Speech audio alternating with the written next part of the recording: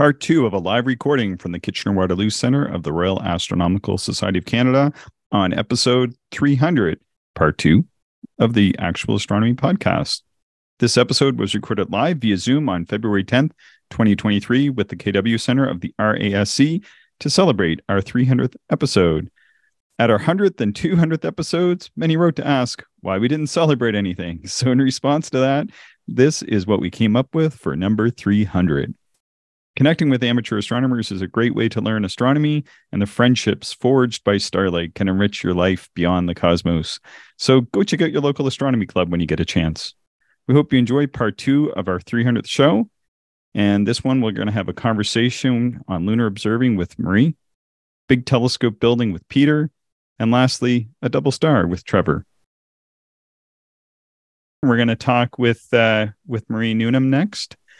Marie, you've been a frequent speaker at the Stargazing 101 meetings and a longtime lunar observer, and you've got actually a few decades of experience on me, I think, on observing the moon, and typically use a 4-inch f9 Vixen achromat from the 90s. So welcome to the podcast, Marie. Thank you very much.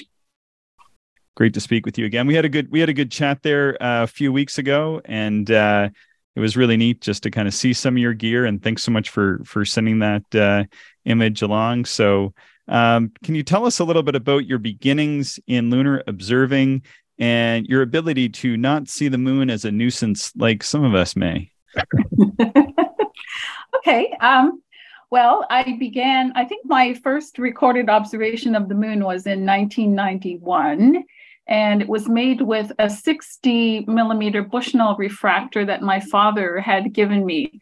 Well, I was sort of contemplating, should I buy a 6-inch or an 8-inch or a 12-inch? So so I've just gone on from there. My next telescope was actually something I purchased from a gentleman who built it. It was a Dobsonian 6-inch.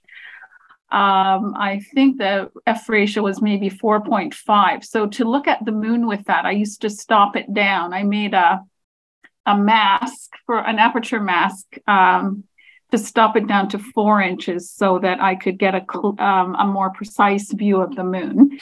And then I moved on to a 10-inch Dob, which I just absolutely loved. And I enjoyed Michael's comment when he said he took his telescope out and it was worth every penny for what he saw, because that's exactly what I thought when I took out the 10-inch Dob. Copernicus was up there, and I just thought, wow, look at all that ejecta around Copernicus. It was fabulous, and I just thought, this is worth every cent. So I observed with that for a long time. Then I bought the 4-inch Vixen because I wasn't convinced. I don't remember exactly what year this was, but when Mars came very close to Earth, the closer to being in 60,000 years or something like that. I think that was 2003. Yes. And I wasn't convinced at the time that my 10-inch was going to do a good job on Mars because it didn't particularly, I felt. So I bought the 4-inch refractor, and that's kind of what I've been using more regularly now. First of all, because it's just a little bit lighter and easier to move around. I am mostly observing from my backyard in Kitchener, so I often have to move the telescope. So this is a little bit easier for me to move, but it's a reasonable quality refractor, and I do occasionally use my go-tos on the moon. If we're at Bayfield and the moon happens to be up for a little bit. And I actually noticed when Ellen and I were out observing the comet in mid-January, I switched to the moon. I took my refractor out as well. And after the comet, after it had got light, I switched between the refractor and the 6-inch go-to. And I actually, for that, at the time, there was a good Western libration, so very strong. I think it was about 7.7 degrees. So we had a good view into the Mare Orientale. And I actually preferred the 6-inch for that because you were not looking at a terminator situation where you had lots of shadow. So you just got a really nice contrast with the dark areas of Lac Sotomni and so on, and the Rook Mountains. So that was an interesting experience I had. Now, why is the moon not a nuisance to me? I understand why people think that. It's just because I guess I like visual observing, and there's just so much you can get your teeth into on the moon, whether it be different geographical features, whether it be the changes in lighting as the terminator moves across the surface, or the different kinds of shadow patterns you can get. But you also have, as the moon gets full, you have the different tones of lava on the moon. And you can also observe some kinds of lunar textures, I think, as well. I mean, apart just from the rockiness of the Apennine ranges and so on and so forth, there's also times when I've looked and think, oh, gee, that area looks kind of rough and blocky. What is it?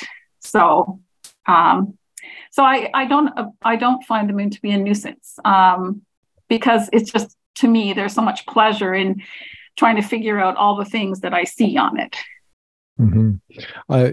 Marie, I totally agree. I love looking at the moon. I love my deep sky, dark sky observing for sure. But the amount of detail that the moon provides, and one of the things that really resonated with me, what you just said, was just how it's ever changing, as the terminator crosses, the face of the moon. It's just different, not just every night, but throughout the night. It does change over time. And, a book that I just recently acquired here, it's called A Portfolio of Lunar Drawings by Harold Hill. I'm not sure how well that comes across the camera there. But what I really like about this lunar book here is that it has a number of features sketched, but at different points with different lighting. And it really shows how some of these features sort of evolve and look different at different points because of the lighting and the shadow. So anyway, I just thought I'd mention that real quick because I just find it a fascinating book to kind of coincide with my lunar observing. And maybe just to, dovetail or a good segue is what do you use? What are your resources for observing the moon? Excuse me. Well, actually, I want to check out that book because I think I've heard this name before. Is that the guy who did a lot of sketches around the South Polar region, like down Maupertuis and down? I'm not too sure of his work, to be honest. An observing friend of Chris and mine, Mike O'Brien, he acquired this book in May, and we were out observing together, and he brought it, and I was just fascinated by it. So I just bought it based on that. So I don't know too much about Harold Hill, but it's a wonderful book. I can't recommend it enough. Okay, well, I was telling Chris that when I first started, I just had an old National Geographic map of the moon that would have been published, in the 1970s, or I'm assuming it was in the 1970s. So I was trying to use that to figure out what I was looking at.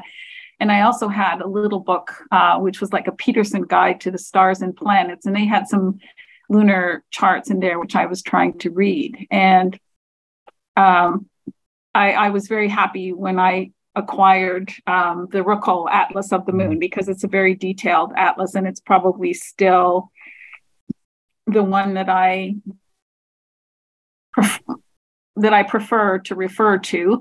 The problem with that is the charts are perhaps rather small. They're very detailed, but they're a little bit small. So sometimes you would be trying to figure out exactly what you were looking at, and you would find, you would see some feature, and then you find that it's spread over 2 or 4 sheets, and you've kind of, in the end, you've just kind of lost what was I looking at? What did I know I'm seeing something, but So I think life became so much easier for me when I started, when the NASA SVS, the visualization called Gallery, Moon Phase and Libration was available. So you can just click on that for any time of day, and you can see the whole terminator, and most of the things are labeled, and usually the labels are not obscuring too badly what you are wanting to look at. But that's been really nice to have that resource that's there,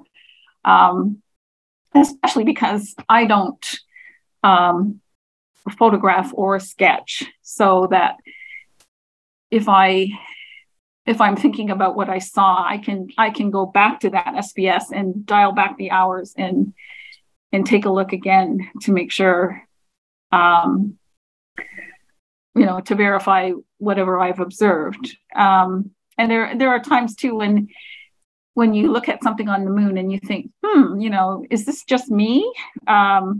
Am I inventing this line from between 2 points? Is a mistake that my eye is making, or is it a feature that's really there and maybe just doesn't have a name, which is sometimes turns out to be. So I think life became a lot easier when I had that resource. And then as I've just continued to observe and continue to be interested, I started using the geologic map that you're showing there. And I recently also downloaded the LOLA topographic map of the moon. So, and I found that quite interesting, particularly as the other night, after having failed to find the comet on Monday, which annoyed me considerably, but the moon rose. So I looked at the moon, and there was this enormous notch on the terminator. So I forget how many days old the moon was at that point. You could still see you could still see Mare Crisium, and you could still see east of it. But there was this great big hunk out of the terminator of the moon. I thought, what can possibly be causing this? So I consulted my Rookle Atlas, and I also have Charles Wood's 21st Century Atlas of the Moon. That is not quite his favorite. I use it, but it's not, I still have to consult other things with it. So there is no name for this feature. I think what it is, there's this giant trough that extends eastward of what they call Mare Anguis. So this was kind of roughly even with the northern end of Mare Crisium.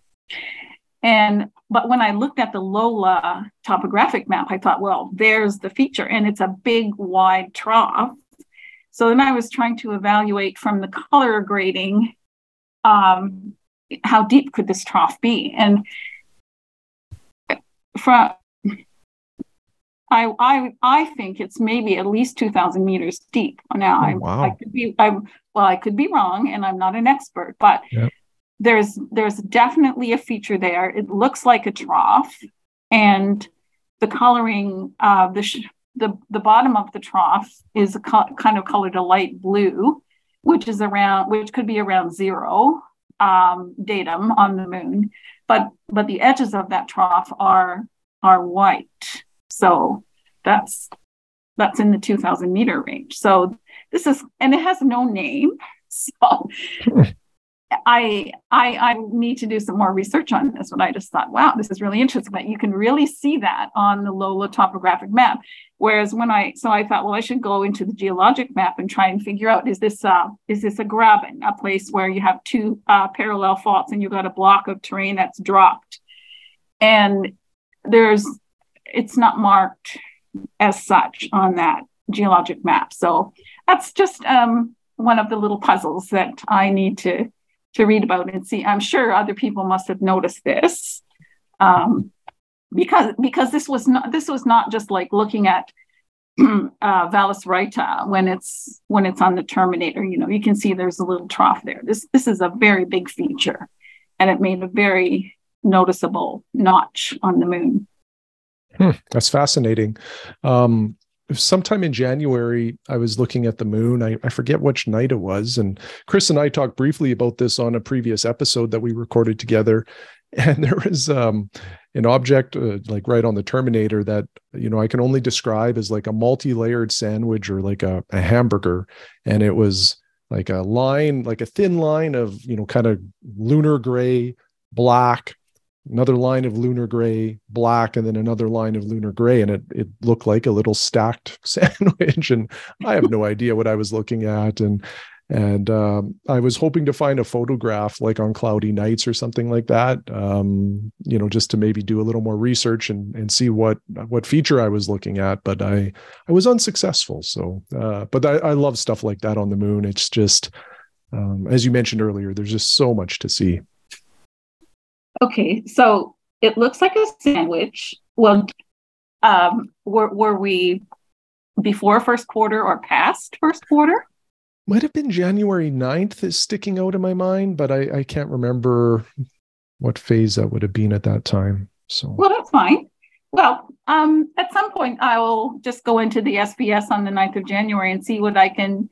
I don't recall anything that I can think of that reminds me of a sandwich, but it's quite all right, because I told Ellen the other day that one of my flakier observations, I said, the crater Watt looks like a kidney basin, which is, that's a very informal observation, but that's also telling us something about the crater, because the crater Steinheil has obviously slammed itself on top of that crater. So one would be older than the other. So I need to look that up on the geologic. One thing I like about the geologic map is that you get some hint of the age of the features that you're looking at. So I often consult it for that reason. That's great. Marie, tell us a little bit, when we were chatting in the lead up to the show, tell us a little bit about your walk down to the Apollo 17 area you told me about. Oh, okay. Well, it's just it's something I found out how to do. It's really not difficult at all. So this is on the eastern side of Mare Serenitatis, and you start at the crater Posidonius, which is the largest crater on the edge of Serenitatis, and you head south until you hit this little crater that sticks out from the edge of the mare, and it looks like a little ear sticking out, and it's black. And then you continue further south until I'm looking at my map here. And what phase of the moon are we looking at here? Is this like a? Oh, I'm just holding my sky and telescope map of the moon. At about the 5 o'clock position, you see this very dark area if you're looking under high illumination. So if you're on the terminator, you're not going to see the color. But when you look under high illumination, you can see that area is really, really dark. There's lots of dark lava around the edges of Serenitatis, but this is even darker. And so, the question becomes, why is it so dark? And that's one of the reasons that site was chosen, because there was this very dark material there that they thought might possibly be younger, might be a younger type of lava. And then they found that, in fact, it was just as old as everything else. But so that's that's something you would do under high illumination when you can see the color differences. If you're just going down there when that area is near the terminator, sometimes, particularly if the seeing is not all that steady, you just see a bunch of bumps there. So that would be North Ray. Am I in the right Apollo? North Ray and South Ray. Those would be the mountains there where the astronauts landed. So I've looked at that a few times and thought, how did they ever get in there? But then you have to remember, well, you are looking at it from the distance of 384,000 kilometers, give or take. So there's more space down there than what you think. But sometimes when you look at it, it's just all you see are all the bumps, and you just think, oh my gosh, how did they get there? Cool. Well, yeah, thanks for that little tour. I think that was sort of interesting. You walked me through that a bit in our pre-show chat a couple of weeks back, and I've heard people give star tours before, but I've never been taken on sort of a lunar tour. And it's really neat. I mean, I can kind of whip up a star tour for somebody, but I never had somebody whip up a lunar tour for me like that before. It was pretty neat. So, Marie, we do have other things to get to. So we were going to talk about things like pyroclastic flows on the moon and observing that, and hopefully maybe one day you'll come back and join us and chat about those as well. Oh, thank you very much for having me. Yeah, it's really neat to hear how you're observing. Yeah, for sure. Thanks a lot, Marie. Really, really enjoyed that. Oh, it's my pleasure. Well, thank you for chatting and sharing your book and your observation, which I look forward to finding that sandwich if I can. It might have been near, January 9th. It's still pretty dark after work, and Shane was probably just getting hungry. Well, I usually develop an unexplainable hunger for cheeseburgers when I'm observing. And this is real. I usually hit a drive-through on my way home and get a cheeseburger. So maybe that played into this. Very good. Any questions for Marie or comments on her? I got one here from Trevor. I'll read. Trevor says, "Thanks, Marie. Looking forward to our next moonwalk." Oh, that's pretty good. Yeah. I think there's a book in there, Moonwalking with Marie. That I like the sound of that. Any questions? She's dying of laughter. She's got her mute button on. she's got to do it. She's got to do a series for us. Very good. Had a comment from Richard. It said, "Excellent, Marie, your wealth of lunar knowledge." Yeah, it's really cool. I'm always fascinated. I'm not as much of a lunar observer as Shane and others are. So I'm always fascinated to hear about people that are looking at the moon so much. And I see Roger Waters has re-recorded The Dark Side of the Moon recently. So I'm forward to that as well. Good stuff. Okay. We're gonna keep on moving along here. We're gonna moonwalk our way over to Peter. Good stuff. Well, Peter, you're a longtime telescope maker and an expert at building large, ultra-fast reflectors. Peter created many large and small scopes, from 8-inch suitcase scopes and my favorite, the Perfect 10, to 25-inch ultralight and many other fast telescopes. Peter is also super generous with his time, and he has helped many people make their telescope making dreams reality.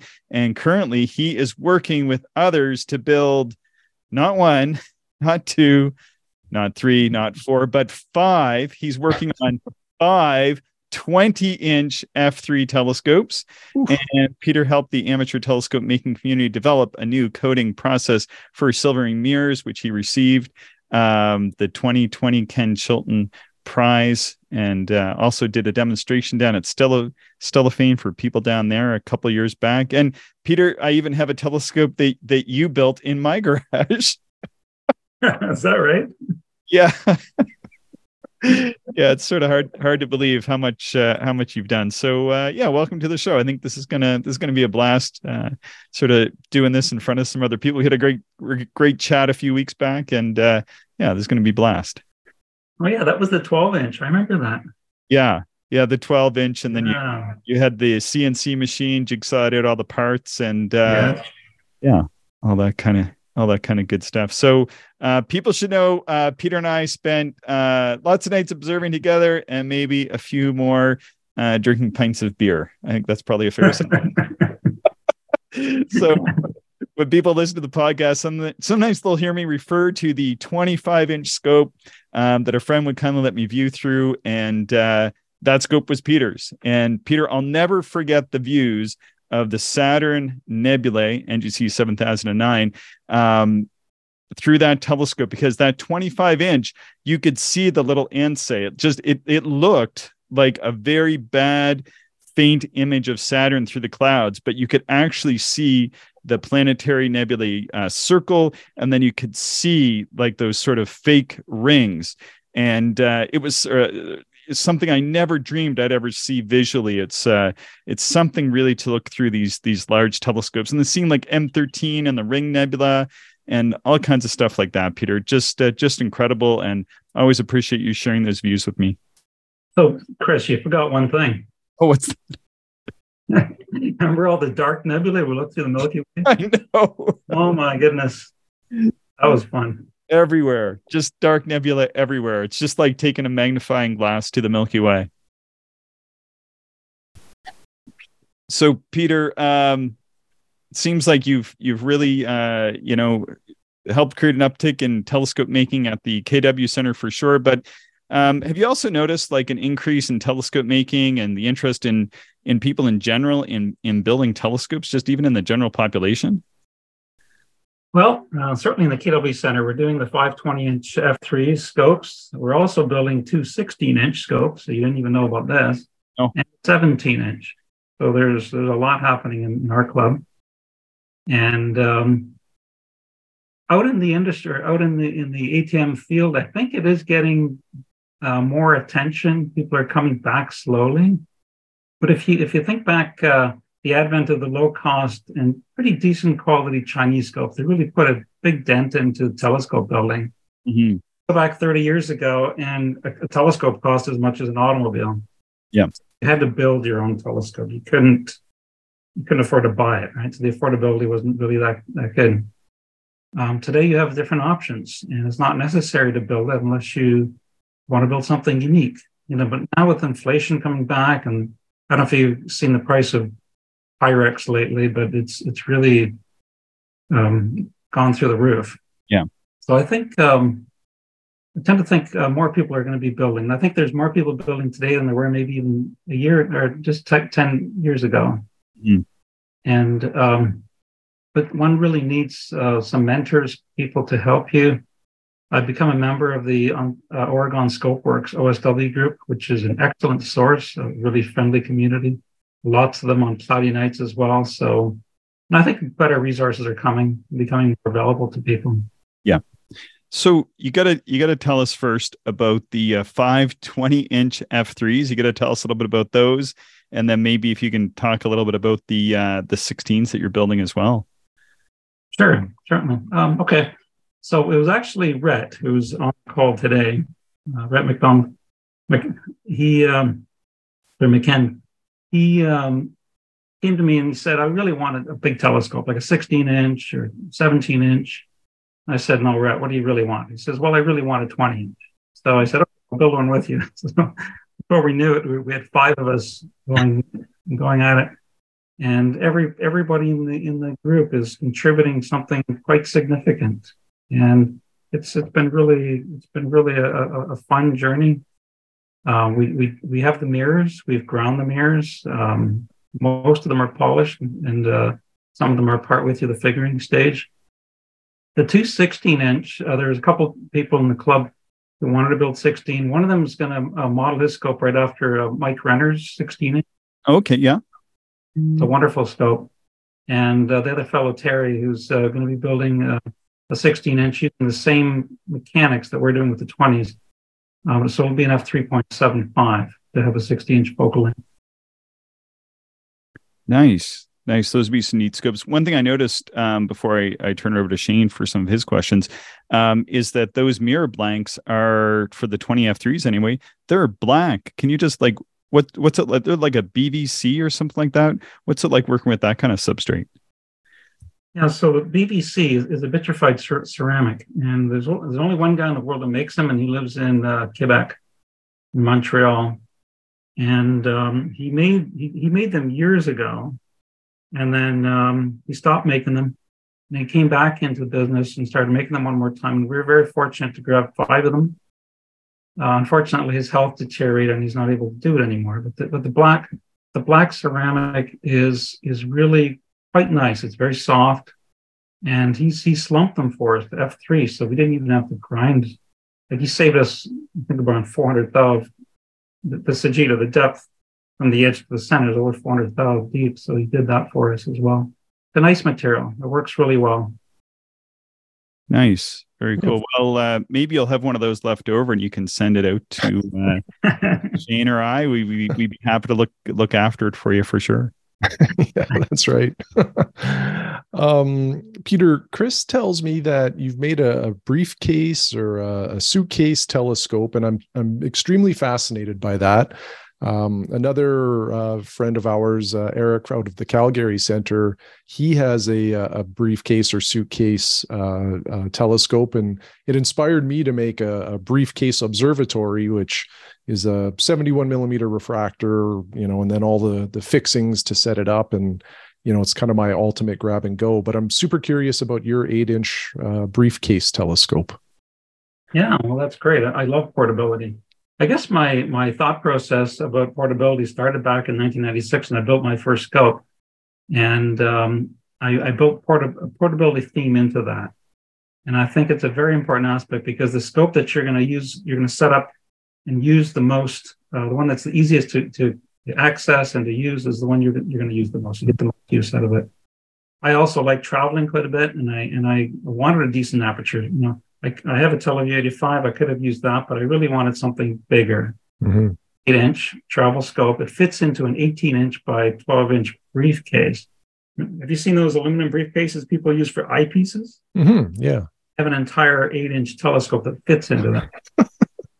That's incredible. I don't know if you're going to post the photograph that I sent you, but when my wife saw the scope and she saw the briefcase next to it, and she says, "There's no way that scope is fitting into that little briefcase." And I showed her; it certainly does. And it's done some travels. Wow! Yeah, it's actually an 8-inch f5.3, and I styled it after Albert High's three-pole concept. And I asked him permission if I could borrow his ideas, and I went ahead and built it. And it takes about 9 minutes to set up, which is a little bit longer than I liked, but it works. And I can adjust the balance. I can balance a 31 millimeter Nagler on there if I wanted to. Oh, that's really impressive. And just to be able to have an 8-inch telescope that you can take on an airplane, I think that's amazing. So super, super neat. I love it. I should mention too, one more thing. I did write an article about that scope. Oh, nights. If you Google briefcase and then my last name, Procure, you'll find it. So the entire plans of how I built the discussion of how I built it is in there. Oh, wow. Thanks for sharing that. I will definitely check that out. Another thing that kind of intrigues me now, I'm a very big Tolkien fan and love Lord of the Rings. And Chris also tells me you have a Hobbit telescope, and I'm probably equally as curious about this one now too. Well, yeah, that's, I think many of the people in our club had looked through it, and unfortunately, I was going to make it out to your neck of the woods to show Chris, but I never did that yet. It really started with my first telescope project back in '96. I built the two-pole design of telescope, and I styled it after Ron Ravenberg's scope like Alice. I don't know if you've heard about that. And it's a 12.5. It was a 12.5 inch f5. And I designed it to be extremely portable. I had the secondary cage fit right into the mirror box. And then life was good up until I saw what Mel Bartels did. He built a 6-inch f2.8, and he just raved about it. And right away, I wanted one. So you cannot buy it. I'm going back to 2012, 2013. There were only maybe just a small handful of them anywhere in the world. You had to make it. So actually, I found a piece of glass, 12.5 inch. I ground it to f2.8, had a really deep curve. And I remember, I think Mike Renner's in the audience there. I had a Christmas party with some of my buddies, my astronomy buddies, and everyone was making fun of it. They were saying the jokes. It looks like a bird bath. Flip the coins into the bird bath. I make it. It's going to give you mushy views, and it's a waste of time and all that. Well, that just made me want to do it even more. Alan Ward helped me with it. He helped me polish and figure the mirror. And actually, Rudy Dorner wants me, when I'm finished with this scope, he wants me to actually donate it to the Dorner Museum in Toronto. So I will do that. In May, I had the mirror done, and I invited those same folks back for first light. And I got to tell you, all the jokes stopped. They said, wow. Pretty much everyone that looks through it says, wow, it gives great wide field views. The The image is tack sharp right to the very edge. It gets the pinpoints to the very edge. And decent planetary views. It's not as sharp as, of course, an F6, but they're quite good. And ever since then, every one of my scopes is going to be done the same way. That's amazing. It's even hard for my brain to comprehend an f2.8. That's incredible. Another thing that's of interest, Peter, I understand you met a fairly prominent amateur astronomer named Al Nagler. Can you tell us a little bit about that interaction? Yeah. So I believe it was 2016 or 27. I think it was 2016 Stellafane. Alan Ward and I went down there, and he brought a 6-inch f10 Super Apple, and of course I brought the Hobbit scope. He entered it into the optical prize or the competition, and he wanted me to do the same, so I did. And he won all sorts of numerous prizes for that Super Apple. The only thing I won was a mechanical prize, but that's okay. But it was funny because Al Nagler goes every year, and I saw him walking on the hill at Stellafane, and this is during the daytime. And I asked him, Al, would you like to have a look through a 12.5-inch f2.8? And we're walking, and he stops and dead in his tracks. He looks at me, and he says, "A paraboloid?" And he says, finger in the air, and he says, "I'm coming." And sure enough, that night he came, and he spent almost 2 hours with us. Wow. He was like a kid in the candy store. He was like, because he made the Paracore 2, which is the corrective eyepiece. He made all the teleview eyepieces I have. Mm-hmm. He was just having a great time. And actually, Alan's 6-inch Super Alpha was right next to mine. He was going back and forth between the two scopes. And he looks at us and he says, "Finally, some interesting scopes on the hill." and it was Canadians. That was fun. Oh, that's a great story. Yeah. Hey, you never asked me why I called it the Hobbit scope. Oh, yeah. Please tell us. So after I got it finished, I wanted to give it a name, like Ron Ravenberg had a scope like Atlas, and I wanted to give it some sort of a name. So I held a contest with my buddies. I sent an email out, I had a photograph. In the email, I had a photograph of the telescope. I didn't have the stand yet, so it was just on the ground. And I was hunched over trying to look through the eyepiece, which is only about 34 inches off the ground. And all these ideas came, and it was one of Alan's friends who he introduced me, Roger, can never pronounce his name, Chertio Logi. He works at the Mirror Lab in Arizona. He sends an email back to me and he says, "Good Lord, you're going to break your back looking through that telescope. That scope is made for hobbits." And that was the year of 2013. That was the year the Hobbit movie came out. So, oh, perfect. That's great. Very cool. So, Peter, I referenced the 25-inch telescope, and when we were chatting a couple of weeks back, you mentioned that the mirror box for the 20 or what is it? It's something like part of the 25-inch or most of the 25-inch weighs less than the 8-inch briefcase telescope. Is that the way it works? Yeah, it does. I have a tendency of repurposing mechanics. I keep replacing optics. And you're right. I wanted something. Remember, I was thinking my theme was portability and lightweight.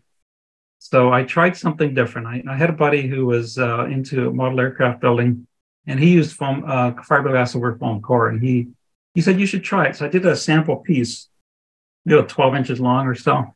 And I was blown away how stiff that was. It was just beautiful.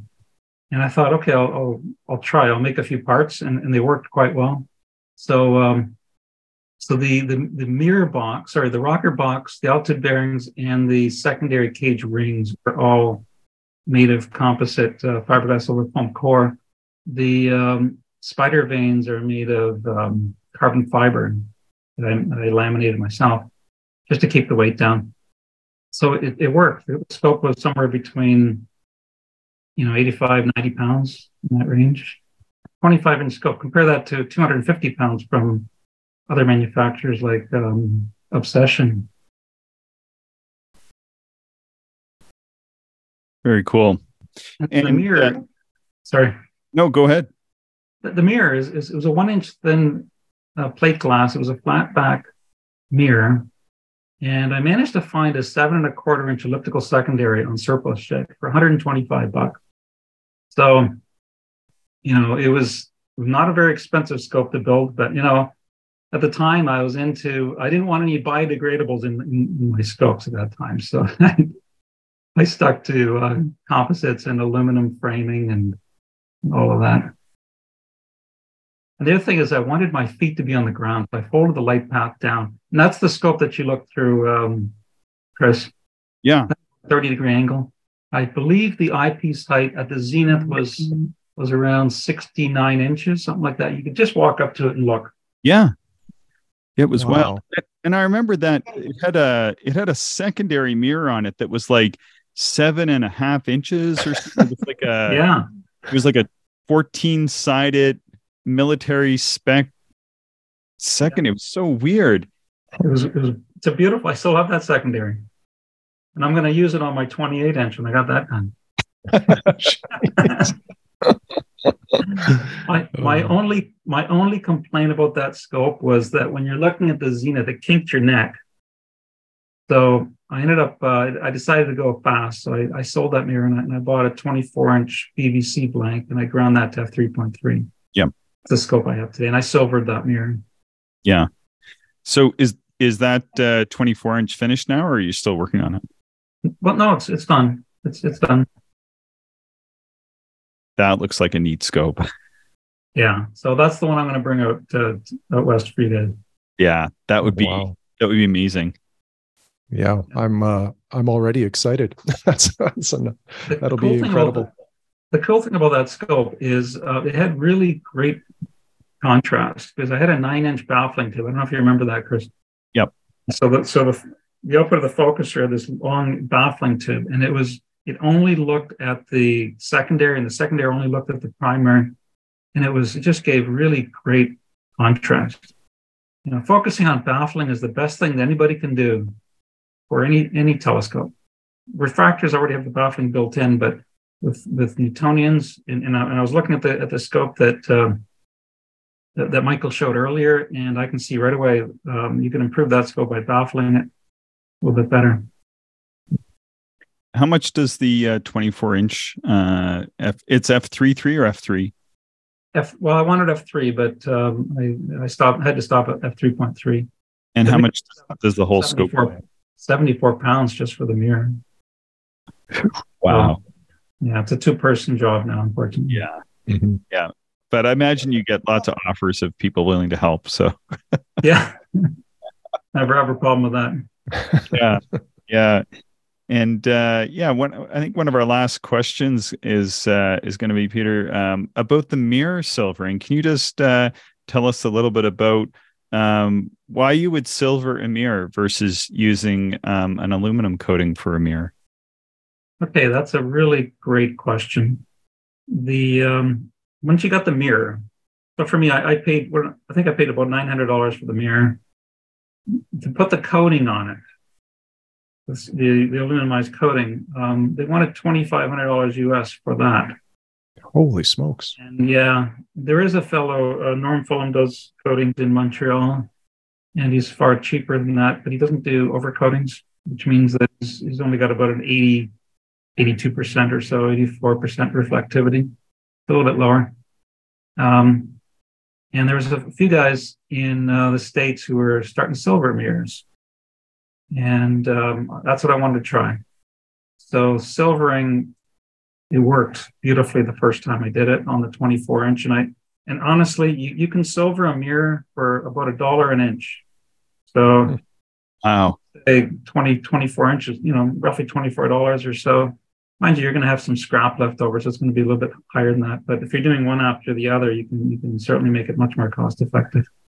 And it's extremely reflective. The other thing that's cool about it is silver. When you look through a silver mirror, you're going to see color and stars that you've never seen before. Mm-hmm. Spectral response of silver is wider than aluminum. And you'll see the nice blues, and you'll see even the greens show up better. And then the reds just pop. Beautiful. It's low cost. And you can do it at home. You don't have to ship it off anywhere. I'm really glad you mentioned that, because I remember we were observing together once north of the city, and I think we have Mike's 16-inch out, and we have my 5-inch apochromat out, and you started talking about the fact that aluminum can change like the spectrum, and so it can alter the appearance of the stars. I had never heard that before in all my years, and so I was really surprised to hear that from like a big reflector guy like you talk about that. Yeah, it's absolutely true. It basically, it's like an attenuator of different wavelengths. It transmits fairly well in the photopic region, but it has drop offs on the sides, which so doesn't have very much. Yeah, very cool. I'm glad we got that on recording, because sometimes I tell that to people and people are like, "Who told you that?" Oh, it absolutely is true. I know this guy, and he really builds telescopes. Sure.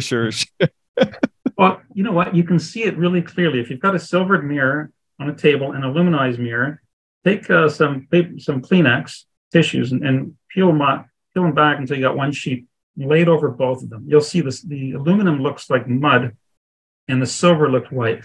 You'll visually. And you can measure it. I've actually had it measured. We got a photospectrometer at work, and I had it measured, and it's just really beautiful. Very interesting. Thank you so much for this, Peter. We could go on and on and on, I think so. Yeah, I know. try to keep this under control. So thank you so much for sharing some of this in these sort of mini conversations that we're having tonight. Really appreciate you doing this. Yeah, thanks, Peter. This was fascinating. Anytime. Any questions or comments for Peter before we move on? On the 24-inch. I still think it's light enough. We could get that to the top of my hill, Shane. I think pretty easy. Oh yeah, we'd make it work. We'd find a way. We've got some dark skies here in Saskatchewan. It'd be great to have you out, Peter. You know, the place we go down in the grasslands, it's so dark that you can see the little lines that connect the patterns in the constellations. Sure you can. That's inverted imagination, my friend. Cool. Good stuff. Okay, with that, maybe we'll move on to Trevor. We'll get Shane just to call up the last slide. I don't know if you have any slides for us, Trevor, or... Yeah, thank you. And thanks to the presenters. It made me, as I was watching tonight's presentation, I wonder how many years of experience we have in the club. There's probably at least 100 years of experience just in the last 3 contributors alone. So really just thinking about that makes me think just how lucky we are to have so much expertise under one roof. That's really pretty cool. So yeah, I thought I would round things out tonight by talking about a star. And it's a star that I observed a few years ago. Some of you may know that I'm a bit of a double star aficionado. I love looking at double stars. Every once in a while, they're kind of a nice way to cap off an evening, something quick. And physically connected doubles are among my favorite. There's something about just knowing that that's another star system way out there, out in the cosmos, just makes it a little more interesting for me. And I observe double stars with whatever telescope I happen to be using. Doesn't have to be a refractor like the one chosen here or shown here. Some of you may remember me chatting about my observation of Sirius B a few years ago when I was visiting relatives down in Florida. Beautiful, clear, calm, steady skies down in Florida in the wintertime. And I was able to see that enigmatic star. Double star of the month. So the double star I selected for this month is one that probably many of us have looked at, but maybe we didn't know what was going on with the star. So I'm going to take just a few minutes to unpack a lot of the information that is available about the star Castor, or Alpha Geminorum. So it's prominent right now. It's sort of high in the east this time of year, and it's actually it's the brightest star in the Gemini constellation. It's the star that's a little bit to the right. There's Castor and Pollux, the two bright stars, and Castor is the star on the right-hand side. And there it is there. very prominent at this time of the year. It's sort of the one of the most northernmost of the bright stars in Gemini. And its duplicity was first noted by a British astronomer named James Pound, who was observing the star in the early part of the 18th century. And a lot of other cultures around the world have recognized Castor and Gemini as well. Just it's sort of on a lot of folks' radar. It's the constellation Gemini itself is, by a lot of cultures in the world, has been seen as the twins, but Chinese culture, it is not. It's sort of associated with a river. So let's get into Castor itself. So if you're thinking of having a look for a double star, maybe consider Castor. It's actually a very beautiful star, two stars, almost equal brightness. The secondary is a little bit fainter. The primary, Castor A, is about magnitude 1.6, and Castor B is about magnitude 3, and they're about 6 seconds apart. So they should be a fairly easy split in almost any telescope, but you will need a telescope. This is not a binocular object. And they're a physical double. They orbit each other in a period of about 445 years. So it hasn't made one complete orbit yet since it was discovered in the early 1700s. And so it really is a fine sight, and it's a fairly easy split in most telescopes. But when you start looking around, there's actually another component to this star. There's Castor A and Castor B, and there's a C-type star. And it's located some distance away, about 70 seconds away to the west. So it's actually oriented so that it's in line with Pollux, the other bright star. So that's where it is. And it's another physically connected star. It's the distance is about 1,000 astronomical units, which is quite a considerable. This would put you, if you were 1,000 AU from the sun, you'd be well and way out into the Oort cloud, I believe. It's quite a ways out there. And in the Castor system, there's a red dwarf star way out there, and it's 9th magnitude, so it should be bright enough to be visible in most scopes. And I think I put a little bit more on here that Castor A and B are in an elliptical orbit, and their minimum separation was back in the early 70s when they were 2 seconds apart, and you'd be hard pressed. It'd be pretty tight split back then, but they've widened to about 6.5 seconds, or much easier now. And the maximum will be at the end of this century. So it's actually not a single star, not a double, but it's a triple. And as astronomers started observing this star and observing it spectroscopically, they realized that each of the 3 stars that are visible in our own backyard telescopes are in themselves double stars. So each star that's visible, each of the 3 stars, is actually a double star and a spectroscopic binary. So no telescope anywhere will be able to split them.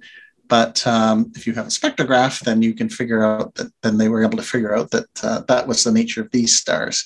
So the Castor A and B, it's our telescopes may not be able to see much by way of their duplicity, but the C star is interesting because it's 2 red dwarfs, and it's actually an eclipsing binary. So they eclipse one another.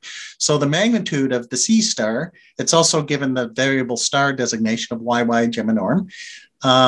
And the magnitude varies from around 8.9 to 9.6, which might be that would be a tough observation if you're just starting out in that. But if you're experienced with determining magnitudes, you might notice a slight magnitude drop. And it happens relatively quickly too. The period is it's less than a day, about 20 hours or 19 and a half hours, I believe. So giving you an indication that these stars are very close together in a very tight orbit, much smaller orbit than Mercury is to the sun. And so an interesting star, to say the least. It's not. It looks like one star when we're just looking at Gemini, but it's actually 6 stars or 3 double stars together. And this is just a quick schematic here to show you how large these stars are. The two largest components are A-type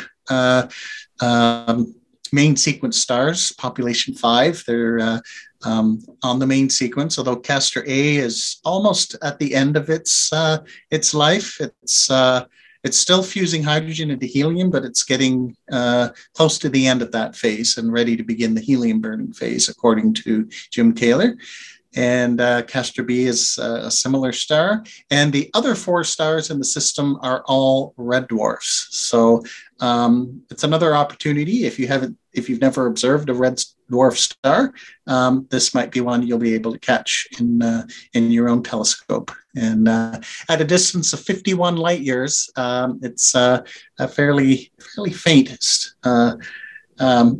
object, but compared to other red dwarfs, it's a little brighter. It's an M1 spectral type, meaning it's the brightest of the one of the brightest of the red dwarf stars. And so you can see there the Castor A and B are bigger than the sun, and the red dwarf stars are smaller than the sun. And so there you go. So the next time you're out observing and thinking you might want to cap things off with a double star, maybe consider having a look at Castor. There's a lot going on in that solitary looking star. So thank you. That's really nice. I feel like I should clap at the end of that. That was very nice, Trevor. Yeah, that was great. I love double stars. Can never get enough.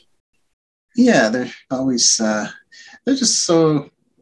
I like the color contrast as well, and they look different depending on the telescope you're using, the atmosphere that night, how high the stars in the sky. They can always be a little different from time to time. Yeah, for sure. Love it. I have to ask Shane what he thought of your scope, Trevor, because the APM 152 is a frequent topic of conversation off the podcast between Shane and I. And so when you sent me that photo, I thought, oh, that's neat. He has the telescope Shane wants, and you have the same observing chair that I have, which is the Brildeback Hydra 2. So that's a sweet setup. Very nice. Yeah. Yeah, that's one of my. It's a very easy to transport too. I obviously, when I drove to Florida, it didn't take up too much space. I was able to take it down and set it up and show my family some of the stars that they have down there. Really, really nice skies in rural Florida. Mm-hmm. Yeah, that's beautiful. Great. Well, thanks so much for sharing a double star. And Trevor, you worked really hard to arrange this, as did Michael, and we appreciate your help and Michael's and the support of the executive there at the KW Center and everybody who joined us here tonight and everybody who's listening. So with that, unless there's any questions or comments, we're going to start wrapping the show here. All right. As I mentioned, the video is going to be posted at the KW Center at some point in time. We're going to reel that off and send it off to them. And we're also going to put our slides up with the images and everything we were showing tonight, at least the sort of main part of the slide deck. And that's going to go on actualastronomy.com. Well, that's it. We have 300 episodes in the can, or is it the bag? Anyway, I never thought we'd see that number, as the Actual Astronomy podcast just began as a fun distraction for Shane and I during the few months we were sure the pandemic would last. Thanks again to Trevor, Michael, and the executive of the KW Center of the Royal Astronomical Society of Canada for giving us this opportunity. Also, thanks to the KW Telescope in South Kitchener for hosting many people in person during the event. We really appreciate that. Thanks also to you, our listeners, for your kind words of support over the past 3 years, all your show ideas, suggestions, and questions. Also, thanks to our over 60 Patreon supporters whose financial support allows us to create new experiences and interesting shows like this one. We're happy to receive your questions, feedback, and observing reports to actualastronomy @gmail.com. Thanks again for listening, everybody. Thank you, everyone, for listening, and we hope you enjoyed the show. If you are interested in more information, would like to contact us, or if you would like to support the podcast, check out our website, actualastronomy.com.